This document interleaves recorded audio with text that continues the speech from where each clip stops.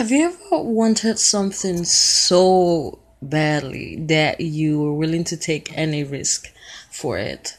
I was just thinking today while cooking, and it was so hard for me to reach underneath the cabinet to pull out the pot I needed to cook. It's very important that I make the meal because the house is empty of food, and I really had to make something. But this pot was stuck in there, underneath the cabinet, and I had to get to it, and I didn't care whatever force I used to get it out, but I ended up having to bruise my foot against the cabinet door and ended up bleeding, right? And so what I'm trying to say from that, what I'm trying to tell you from that is, or what I realize is that sometimes people go certain lengths to get what they want.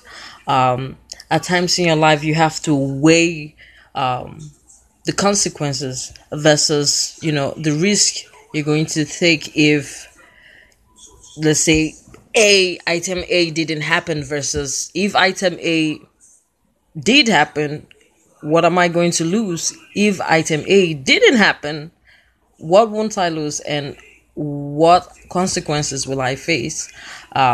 So in your everyday life, no matter what you're doing, in everything you're doing in life, I should say, take the time to really weigh your options and think about what you may or may not be giving up, and go out there, challenge yourself, take risks, get to where you want to be in life.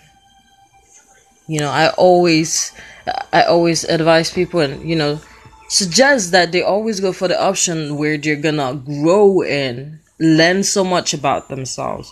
They always favor growth instead of anything. Yeah, that's it. That's it for today.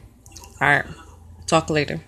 And I'll be talking more about the second section about taking relationships to the next level. So yeah, look out for that segment. That's it for today. Bye bye.